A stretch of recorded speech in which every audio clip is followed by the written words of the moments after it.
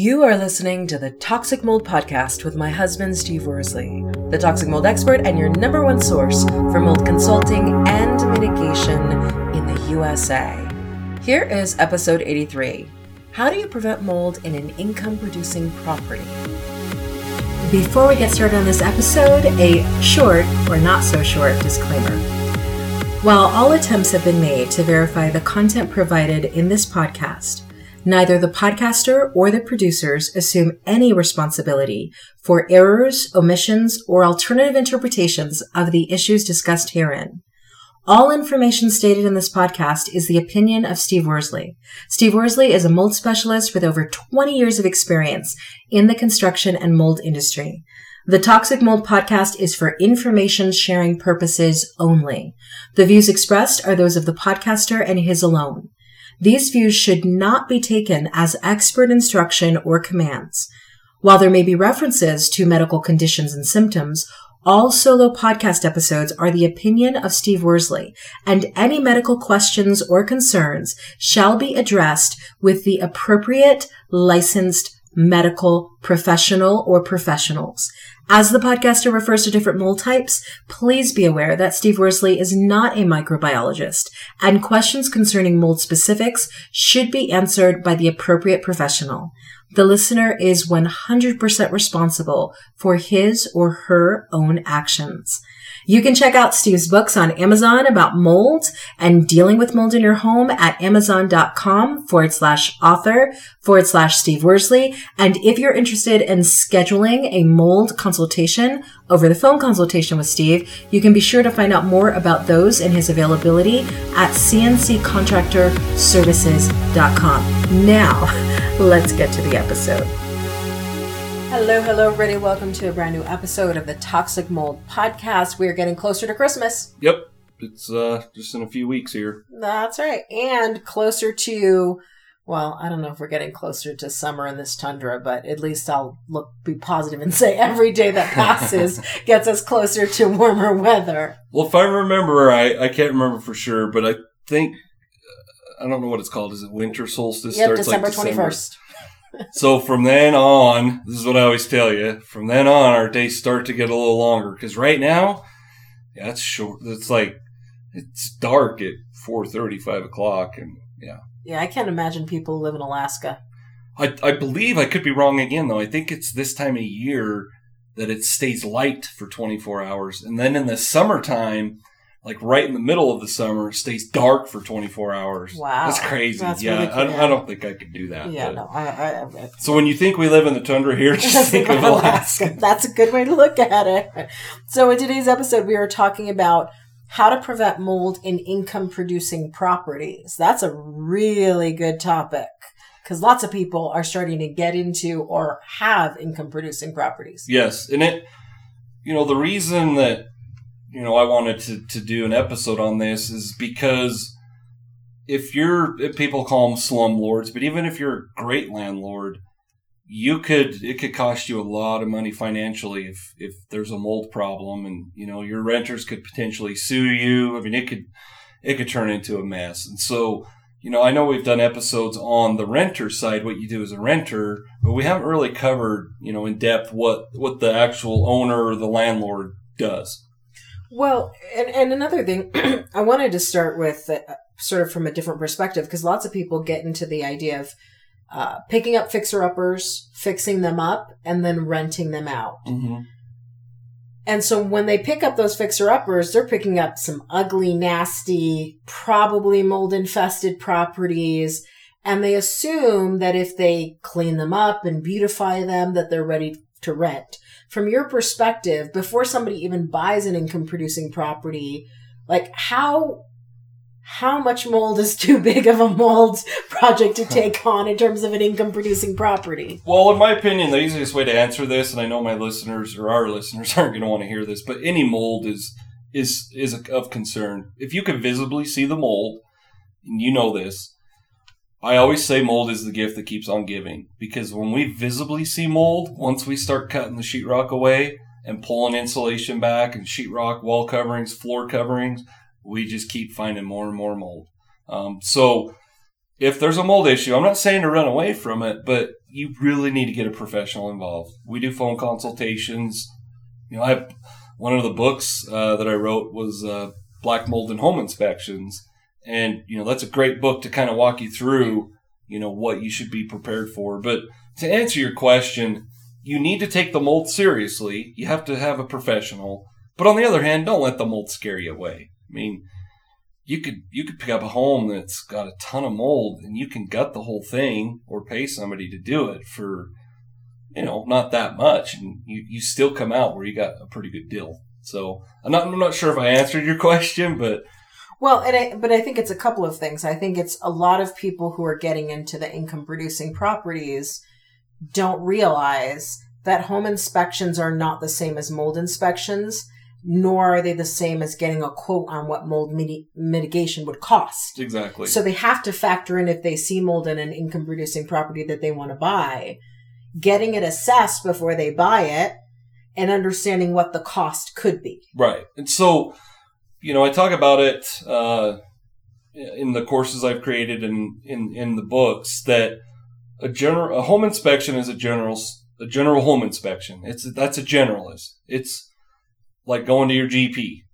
That their sole purpose as a general home inspector is to identify major hazards. So if they find a mold concern, which I think you should hire, obviously I'm a little biased, but you should always hire a mold specialist anyways, just to cover your butt. For a few $100s, you just know that, you have that security of knowing that, hey, we ran air tests, there's not an issue. But like you said, you can have the inspection, then you can bring in a mold guy. But then even when you bring in a mold mitigation contractor, like I just said, mold's the gift that keeps on giving. If the mold mitigation company quotes you, let's just say $20,000, you could easily be into it over 30 with change orders. And it's not the contractor's fault. He's not doing it on purpose. These aren't change orders from a general contractor's perspective because you wanted to upgrade things. These are things that, they have to chase the mold. And so you could easily be in well over what you think. And I guess my point behind that is don't have such a tight budget that you can't be prepared for. Instead of the mold mitigation being $20,000, it could be 30, 35. And you want to be able to test it and figure it out beforehand so you can factor in that extra cost. And on the flip side of what you said, we've seen houses for sale that are FHA or foreclosed or owned by HUD or whatever, and they say suspected mold, but they haven't done any testing. So you might pick up a property for relatively cheap because there's suspected mold, come to find out there really isn't. So it could work both ways, couldn't it? It could. And so a lot of foreclosures, they operate under the umbrella of it's sold as is. Correct. They have an appraisal done. Typically when that appraiser comes in, there's flooring missing, there's whatever issues. And they'll look at that appraisal and they'll say, okay, we're going to drop 20% off of that. We're selling this as is. So they're not going to fix anything. I cover this all the time, and I cover it in the book that I wrote. Even if it's sold as is and they're not going to fix anything, you need to know what you're getting into. Now, going off of what you said, they could think it's suspected mold, but if you bring in a specialist and run air tests and do a mold inspection, you might find out there isn't mold. I wouldn't tell the owner, it's an REO is what they call a real estate own. I wouldn't tell them that, but at least you know. So my point is even as is, you need to know what you're getting into. Because you might just think, like I said earlier, well, there's only mold in this bathroom. Well, it might end up being there's mold in this bathroom, the kitchen adjacent to it, and the crawl space below it. Absolutely. Which is why I think a lot of people, especially if you're working and you have income-producing properties, you should have a mold consultant sort of not on staff, but on retainer like you would a lawyer. Right. For when a mold problem happens because you have a renter whose basement flooded for some reason, or you're considering buying a property. I think that's where your mold consultations become super handy. Right. Because when somebody needs to just check up on one of their properties or ask a question, a mold consultation goes a long way in helping them to figure things out. And the big difference, I think with CNC Contractor Services, we're where we're so much different than our competitors who are what we'll call restoration companies. I'm more on the educational side. I'm there to protect the occupants of the home. I'm not going to tell, if one of our listeners has a property and they think they have mold, I'm not going to tell them, well, do whatever you can to cover it up. I'm going to tell them, hey, you need to address this. And a lot of times as a landlord or the owner, that you don't want to hear that. But on the other hand, do you want to be sitting in a courtroom being sued for $80,000 because, somebody's baby got sick or, I've seen pets that die. There's all sorts of things. So, yeah, consultations we can really, do the best we can to make sure that you're not going to get sued down the road. Absolutely. It goes a long way. And when you think about it, if somebody's listening to this and they have income producing properties, whether it's Airbnb properties or properties that they rent or multifamilies or commercial properties, what kinds of things can they do to prevent mold? First off, and I'm hoping as an owner or landlord that you're doing routine inspections. Now, that doesn't mean just an inspection when you get a new tenant. Like, you should be doing inspections every 6 months. So you need to go in there and make sure. And when I say inspections, if you feel comfortable doing it yourself, then so be it. Like I said, we have courses, we have books that can help you. But obviously, I would recommend hiring a mold inspector. Does that mean he comes in every 6 months? No. You do it, once a year and then hire a professional. But bring them in and make sure you don't have issues. Another key thing is to talk to your renters and say, hey, this affects your air quality. Make sure your kids aren't splashing in the tub. Make sure, you're looking behind the water heater, down in the basement or whatever. Be proactive with the renters and let them know, hey, this is for you, not for me. If you think you have a mold issue, come to us so that, they feel comfortable that you have their back too. Because most renters think, like I said, they look at their landlords as slumlords and they don't care. But as the property owner, be proactive about it. So what should an owner do if they figure out that they do have a mold infestation? You need to make sure you get the renters out immediately. Wow. That's a big... I'm assuming if they have to get the renters out immediately, it's on them to pay for the hotel? Yeah, that part I would... yeah. I mean, I don't know. I don't know how people's leases are written up. But yeah, it's going to be on them. But once again, think about the liability issues. And I say this all the time. What's your health worth? Well, when it's renters... you don't really get to dictate what their health is worth. So you need to get them out. And this, as crazy as it sounds, this isn't, how it always ends up. But I always tell my clients, you have to leave with the clothes on your back, go buy a new set of clothes, and then throw those clothes, the moldy ones, or that were in the moldy environment, throw them away. It sounds extreme, but that's the only way you can detox and get away from a moldy environment and not bringing that mold concern into your hotel room.